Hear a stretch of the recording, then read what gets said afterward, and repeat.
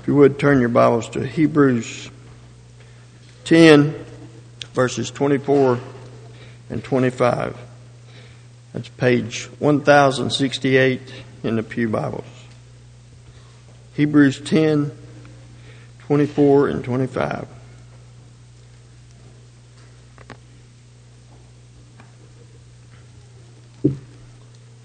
And let us consider one another to provoke unto love and to good works, not forsaking the assembly of ourselves together, as the manner of some is, but exhorting one another, and so much the more, as you see the day approaching.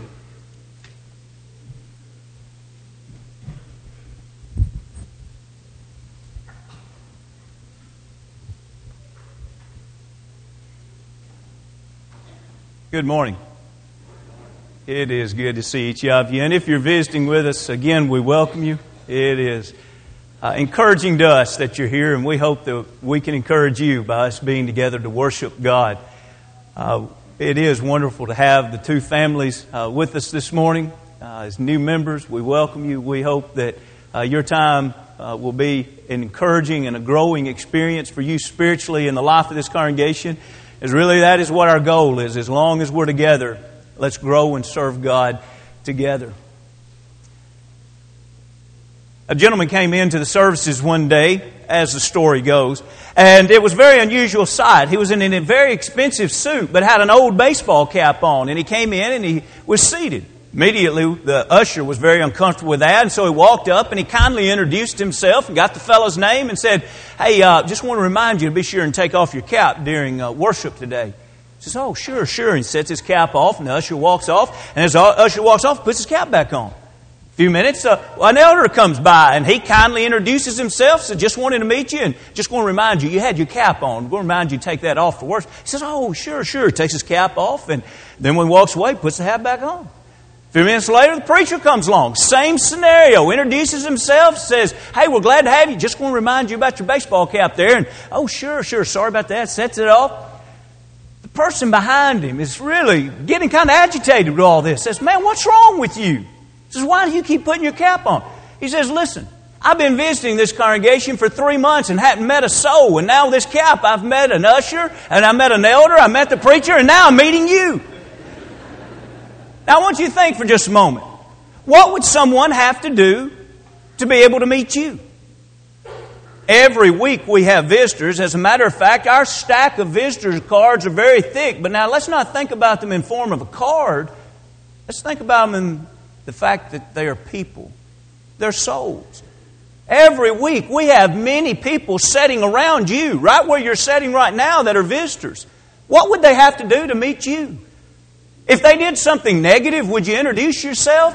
But what if they simply came in and they looked a lot like you and they were here for a very similar reason? They wanted to learn more about God. They wanted to worship God. They wanted something in their life that was far greater than just themselves. They wanted to spend an eternity with God also. What would they have to do to meet you? This morning, we're continuing what we do each year, and each year we do it a little bit differently. We set aside at least one Sunday each year where we focus all day long on the second greatest command, to love thy neighbor as thyself. As I looked this week at the many one another passages, in other words, the phrase one another is in the Bible over and over and over. And as I simply took out a legal pad and I began jotting down all of those passages of one another, so many of them spoke of ways that we prove our love for one another. Others of them just spoke of other characteristics that we are to share and we are to practice in our life for one another. It was amazing to me that the passage that was read this morning about our assembly. In other words, it's almost as if God is saying in the book of Hebrews, I've already told you how we're to love one another, but I want to remind you of something. That also is to be practiced when you come together in the assembly. Doesn't that sound strange to even have to say that? Of all places that surely we would practice love for one another, surely we would do it when we come together to worship God. It would just seem natural that a family of God that comes together, that they would practice that love for each other as they're walking in and as they're visiting afterwards. I want you to realize that this morning I do not present this lesson to you because I think that there's a serious problem at Mount Juliet Church of Christ in this area. That's not the case at all. But I do present you this lesson, number one, because it's from the Word of God, and we always need to study what every passage of the Word of God has to say. But number two, I want to urge you to realize also that God has placed us in a very, perhaps even unique situation. If we could take the number of churches of Christ across America and we could rank them according to the percentage of visitors which come into our doors every Sunday, I would suggest to you that we would be among the top. I'm not saying the highest, but I'm saying among the top percentages, maybe the top 10%. You see, God has given us a huge responsibility. How are we dealing with all of the visitors that are among us?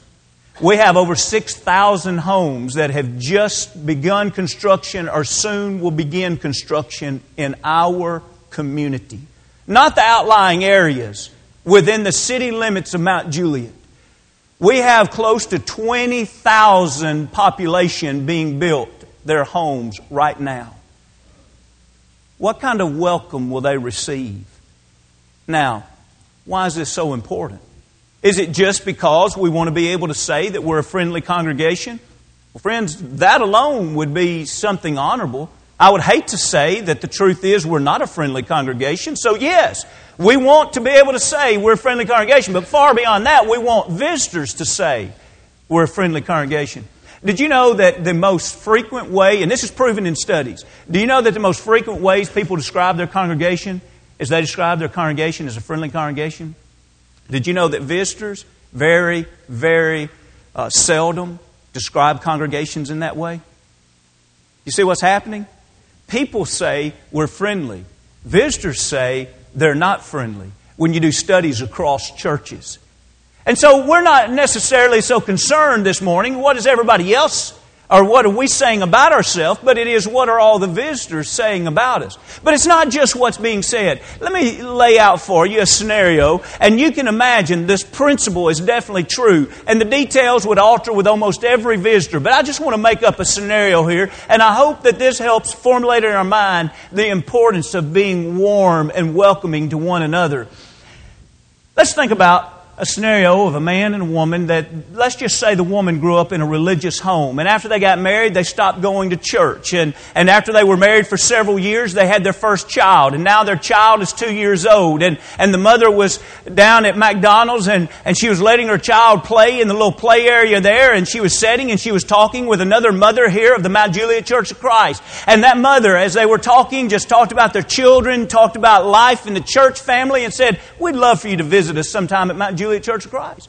Now, that got the mother to thinking. She wasn't thinking so much about the Mount Juliet Church of Christ. She was simply thinking about the way she grew up. You know, I remember loving going to Bible class. I remember growing up in a religious family. And she began to think about this and even feel some guilt about this. And one Saturday night, it seemed to come out of nowhere, she said to her husband, let's go to church sometime. And he says, "Well, we haven't done that since we've been married. We've never walked into a church building married before." She said, "I know. But I was just thinking about our son, and I really would love for him to know God, and I'd like for him to know the Scriptures. I'd like for his friends to be friends that know God. Let's go to church." He says, "Okay, sure. I'll go with you. Where do you want to go?" She says, "Well, I really don't know any church around here. A lady the other day told me about the Mount Juliet Church of Christ. Why don't we go there?" So they set their alarm.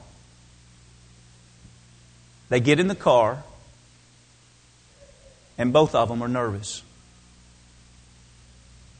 They drive into our parking lot. Now, I want you to be thinking, how's this story going to unfold?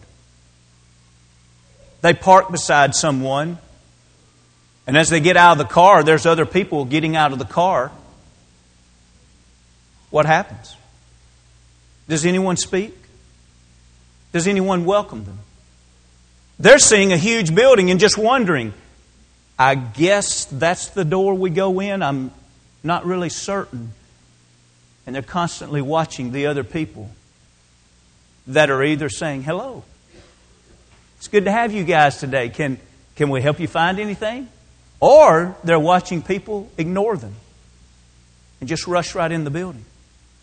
They come in and someone greets them. Or do they greet them?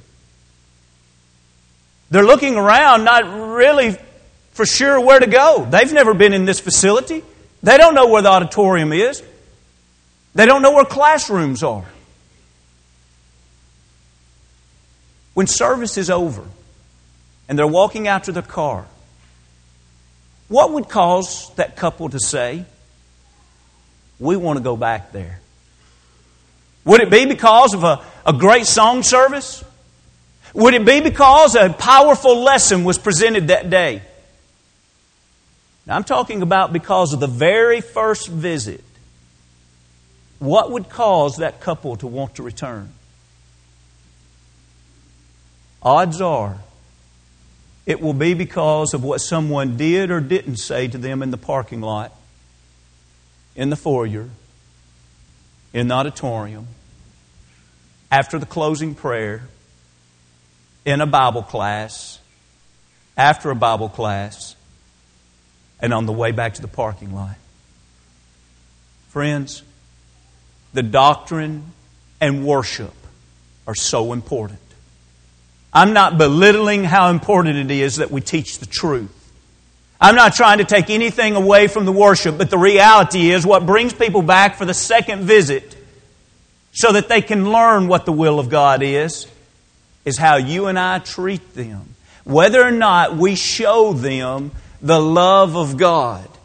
Look with me, if you will, as we look here in Hebrews, the 10th chapter again. It's been so capably read for us. I'd like for you to look for the one another statement as we read verse 24. He said, and really there's a one another statement in both of these passages, depending on which translation you're reading. But in 24 he says, let us consider one another in order to stir up love and good works, not forsaking the assembly of ourselves together as the manner of some is, but, and here's another one, exhorting one another, and so much the more as you see the day approaching. Why is it that we've come together this morning? Our greatest and most purest motive for coming together this morning is to worship God. But what is it that we are to accomplish as well as worshiping God? The Lord says, I want you to consider one another when you come together. Notice, this isn't an option. This isn't, He's saying, I want you to consider one another if you're comfortable with doing that. I remember when Colton was a little fella, he just wouldn't say a word to anyone. He'd be in the house, and you could go all day long and not know that he was there. And people would come up and they would speak to him, and he'd put his head down. And somebody would say, hey, it's good to see you. What's your name, buddy? Put his head down. Well, as you can imagine, we had some father and son talks. And they were real simple and to the point. I know God made you quiet. I know you don't like to talk, but let me tell you something. You are going to speak to people and you are going to answer questions. And not only that, you're going to look them in the eye when you do it. If you don't, you're not going to like the consequences. It will be a very, very hard spanking. Well, he didn't believe it. He had to get some of those very, very hard spankings. And by the time he was just a little bit above a toddler, he at least would look him in the eye, shake the hands, and say his name and say hello. Now, even to this day, he doesn't say much. But he at least can break out of his comfort zone to do what he was supposed to do. I need to realize this morning we're talking about something that for some people it comes so easy. And for other people they have to decide if they're going to obey their Father. You see, the Father didn't give us a clause in here that says, oh, just whatever you're comfortable with. If you just like sitting by yourself and not acknowledging anyone, there can be a lost soul that's come into your assembly and they've sat down to the right of you. Just ignore them. Let them lose their soul for eternity. I don't care. I understand. That's the way that you are. You just like being quiet. Of course He doesn't give a clause like that. What does He say? He says, I want you to consider one another. Not only, which comes from the idea of I want you to perceive them, I want you to behold them, it literally means I want you to discover them.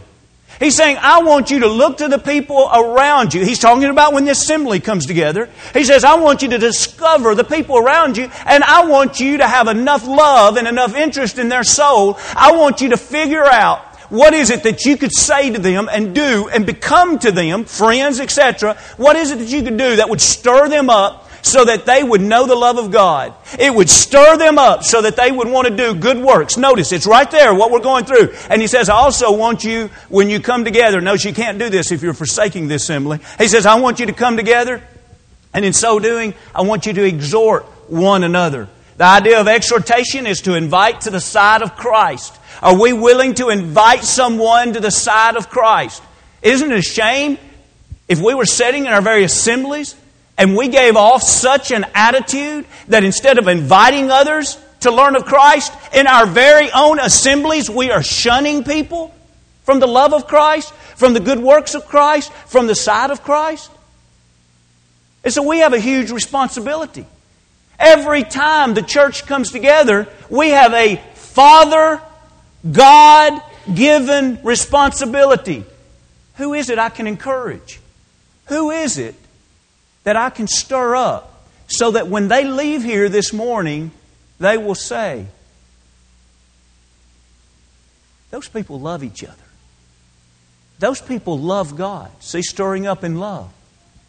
I want to be a part of a people that's like that. I want to make changes in my life. See the good works. I want to come to the side of Christ. I want to commit my life so that I too can be a part of that family. Now notice also, if you will, go with me to Romans the 12th chapter. In Romans the 12th chapter, he takes this idea even a little bit deeper when he says not only to consider one another, but now he writes in Romans the 12th chapter a very beautiful writing here when he says in verse 10, be kindly affectionate to one another with brotherly love, in honor, giving preference to one another. Let's work back through this verse for just a moment. When he says be kindly affectionate, really in our English we lose a lot of the meaning that's in the Greek of this word. This word comes from a love, it's storge. It comes from a form of storge. Storge is a love that is felt between blood relatives. In other words, when you see the natural love that brothers have for each other, and they stand up for each other, and they don't speak evil of each other, they love each other, they go out of their way to welcome each other, this is the kind of affection that is spoken of here. That is literally the original. And he's saying, now that love that you naturally have for your physical family, he says, I want you to be able to practice that in your spiritual family. Now someone says, well, how could we do that? He says, you're going to have to give honor to each other. In other words, you're going to have to intentionally esteem each other. Well, how are we going to do that? He says, we're going to have to prefer each other in preference to one another. And the idea of preference is to lead the way. This past week, Andrew and Phil and I were eating lunch together, and we happened to see PD where we were eating lunch. And while we were there, we heard him talk to his brother, Earl Wayne, on the telephone. When we got in the vehicle, Phil says, I love the way they're close. He says, I love the way they just stay in touch with each other all day, and they always stand up for each other. And then immediately he began naming brother sets that are in this congregation. And he named several of you guys.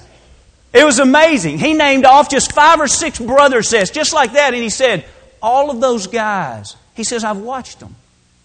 They love each other. And they stand up for each other. And they know where each other is. And they're involved in each other's life. He says, I love to watch brothers like that. Friends, that's what the Lord is teaching us here when He uses the example. He's saying, this is what I want the church family to be. But He begins by saying, I want you to have that brotherly love. I want you to be kindly affectionate one for another. But it's not going to come as natural for us because we're not all blood related except by the price of Jesus Christ's blood. And He says in that we can learn to esteem one another. But how can we learn it? He says we're going to have to give preference to one another. And that preference is to lead the way. Now, do you realize how this ties in when we think about the Lord saying, I want you to lead the way for each other? And then we think about a visitor coming in and He's already said, I want you to consider them. I want you to behold them. I want you to discover them. In other words, don't let a visitor sit among you and not even know that they're there. But not only should we be aware that they're there, but we have to lead the way. We have to give preference. In other words, do you wait for the visitor to speak to you, or do you lead the way? If you wait and let them speak to you, you've not given them preference. You've just responded whenever they've spoken. And so our responsibility is that we're to lead the way. We are to love and appreciate someone so much that we in fact would be just that, the one that would go out of the way to esteem them, to lift them up. I'd like to read to you, and I almost didn't put this in the sermon this morning because I do not think that this is the norm, and I don't want anyone to think after this lesson was over, well, David was just trying to beat us down this morning. I promise you that's not the case. I want to give you this lesson, and I want to give you this one illustration in this lesson to show you this, that we can go out of our way to welcome folks, but when we do not do it with one family, we have failed that one family. In other words, are we satisfied to say, well, probably 90% of our visitors feel pretty welcome? Let's make sure that we have a heart that says we love every soul. And if someone visits with us, we want to encourage them to grow closer to God. If someone visits with us and they don't know God, we want to help them know God. We want them to know the love of God. Let me read for you, and you can read along as we read this letter here. This is an email I received back a few months ago. It says, my family and I visited your congregation a couple of Sundays ago. We live in Franklin and worship in Brentwood. We were in the area for a baseball tournament and attended your 8 o'clock service. We enjoyed your lesson on service in many ways that members of the church can serve. One thing stuck with us as we left your building. It was announced that there were 462 people present that morning. We sat near the front of the auditorium for the service. Upon dismissal of the service, one of the 462 people present for that service, or out of the 462 people present for that service, one person introduced himself to us and welcomed us. I realize that with a crowd that large, it's difficult to recognize who the members are and who the visitors are, but I also think it's vital to the growth of any church to make a special effort to welcome those that visit. Just thought you would like some feedback on our visit. Doesn't that break your heart? When I read that, just kind of ruined my day. What a shame. Someone could come and sit in the very front of our auditorium, an entire family, and only one person would go up and introduce themselves. I think that's the exception. Right after that particular visit, I had another couple tell me on a Sunday night, this is the friendliest church we've ever been a part of, we've ever visited. They were visiting that night, said, we've never seen anything like this. We hear a lot of positive comments. But I just want you to see that we have a responsibility every Sunday. We have a responsibility to behold and then to prefer. In other words, are we going to make the first step? Are we going to be the one that steps out? Well, that's just not really my personality. We're not asking you what your personality is. Well, that's just not really my comfort level. We're not asking you what your comfort level is. We're just simply reading from the Word of God. And the Word of God tells all of us, consider one another. The Word of God tells us to give preference to one another. We are to be the ones that lead the way that says, we welcome you. As we think about how do you give preference, I'd like for you to look with me to Philippians, the 2nd chapter. In Philippians, the 2nd chapter, we see some insight of how to give preference. In Philippians, the 2nd chapter, let's begin reading at 3 and 4. It says, let nothing be done through selfish ambition. See, that's the opposite of giving preference, selfish ambition or conceit. But in lowliness of mind, here's the humility. Let each esteem others, that's the honor, better than themselves. Let each of you, now here's the secret, let each of you look out not only for his own interest, but also for the interest of others. In other words, if we're totally going to be unselfish, if we really are going to have the mind of Christ, and that's the next verse, verse 5 that he's talking about here. So if we're going to have the mind of Christ and we're going to be unselfish and we're going to reach out to people the way God would have us to reach out to people, what do we need? Genuine interest in other people's interest. what would that be? I want to tell you something, not to make light or to make it just like a formula that takes away the sincerity. But I want to tell you something, because what I hear a lot of people say is, I would love to welcome visitors, but I don't know what to say. I'd like for you to remember the word form, F-O-R-M. We've got to do this very quickly. I wish we had 10 minutes to spend on this, but we don't. So think about this very quickly. Put this in your mind. Every time you walk up to a visitor, or even if it's someone that you don't know well and you simply want to learn more about them, you have a genuine interest in them, the first thing you want to do is you want to ask them about their family, because this is something that interests almost everyone. Oh, is this your wife with you? Are these your children with you? Or if they come in alone, now do your family live in this area? No, my husband passed away a year ago and my children live so-and-so. Well, see, you've learned about them. Now you know questions to ask. Now you know what interests them. Oh, yes, these are my children. This is my third grader and my high school age. They're in another part of the building. See, you're learning about them. If we want to have interest, we have to have interest in other people's interests. People are interested in their family. All right, a second one is the O. With the O, we talk about occupation. Where do you work? That's an interest to people. That's something they do every day. Where do you work? Now notice as we do this, we're also figuring out ways to network. With family, oh, you go to that school? Well, now so-and-so standing right over there, they go to that school too. Oh, your occupation is such and such. Well, you know, we have several members here. As a matter of fact, we have members that work right where you work. You see that person over there? Let me introduce you. They work with you. I didn't know they went to church there. Conversations like that are frequent whenever we take the time to have interest in other people's interests. And so you say, well, they're retired. Okay, find out what their work was. They still have interest in it if they've given their life to it.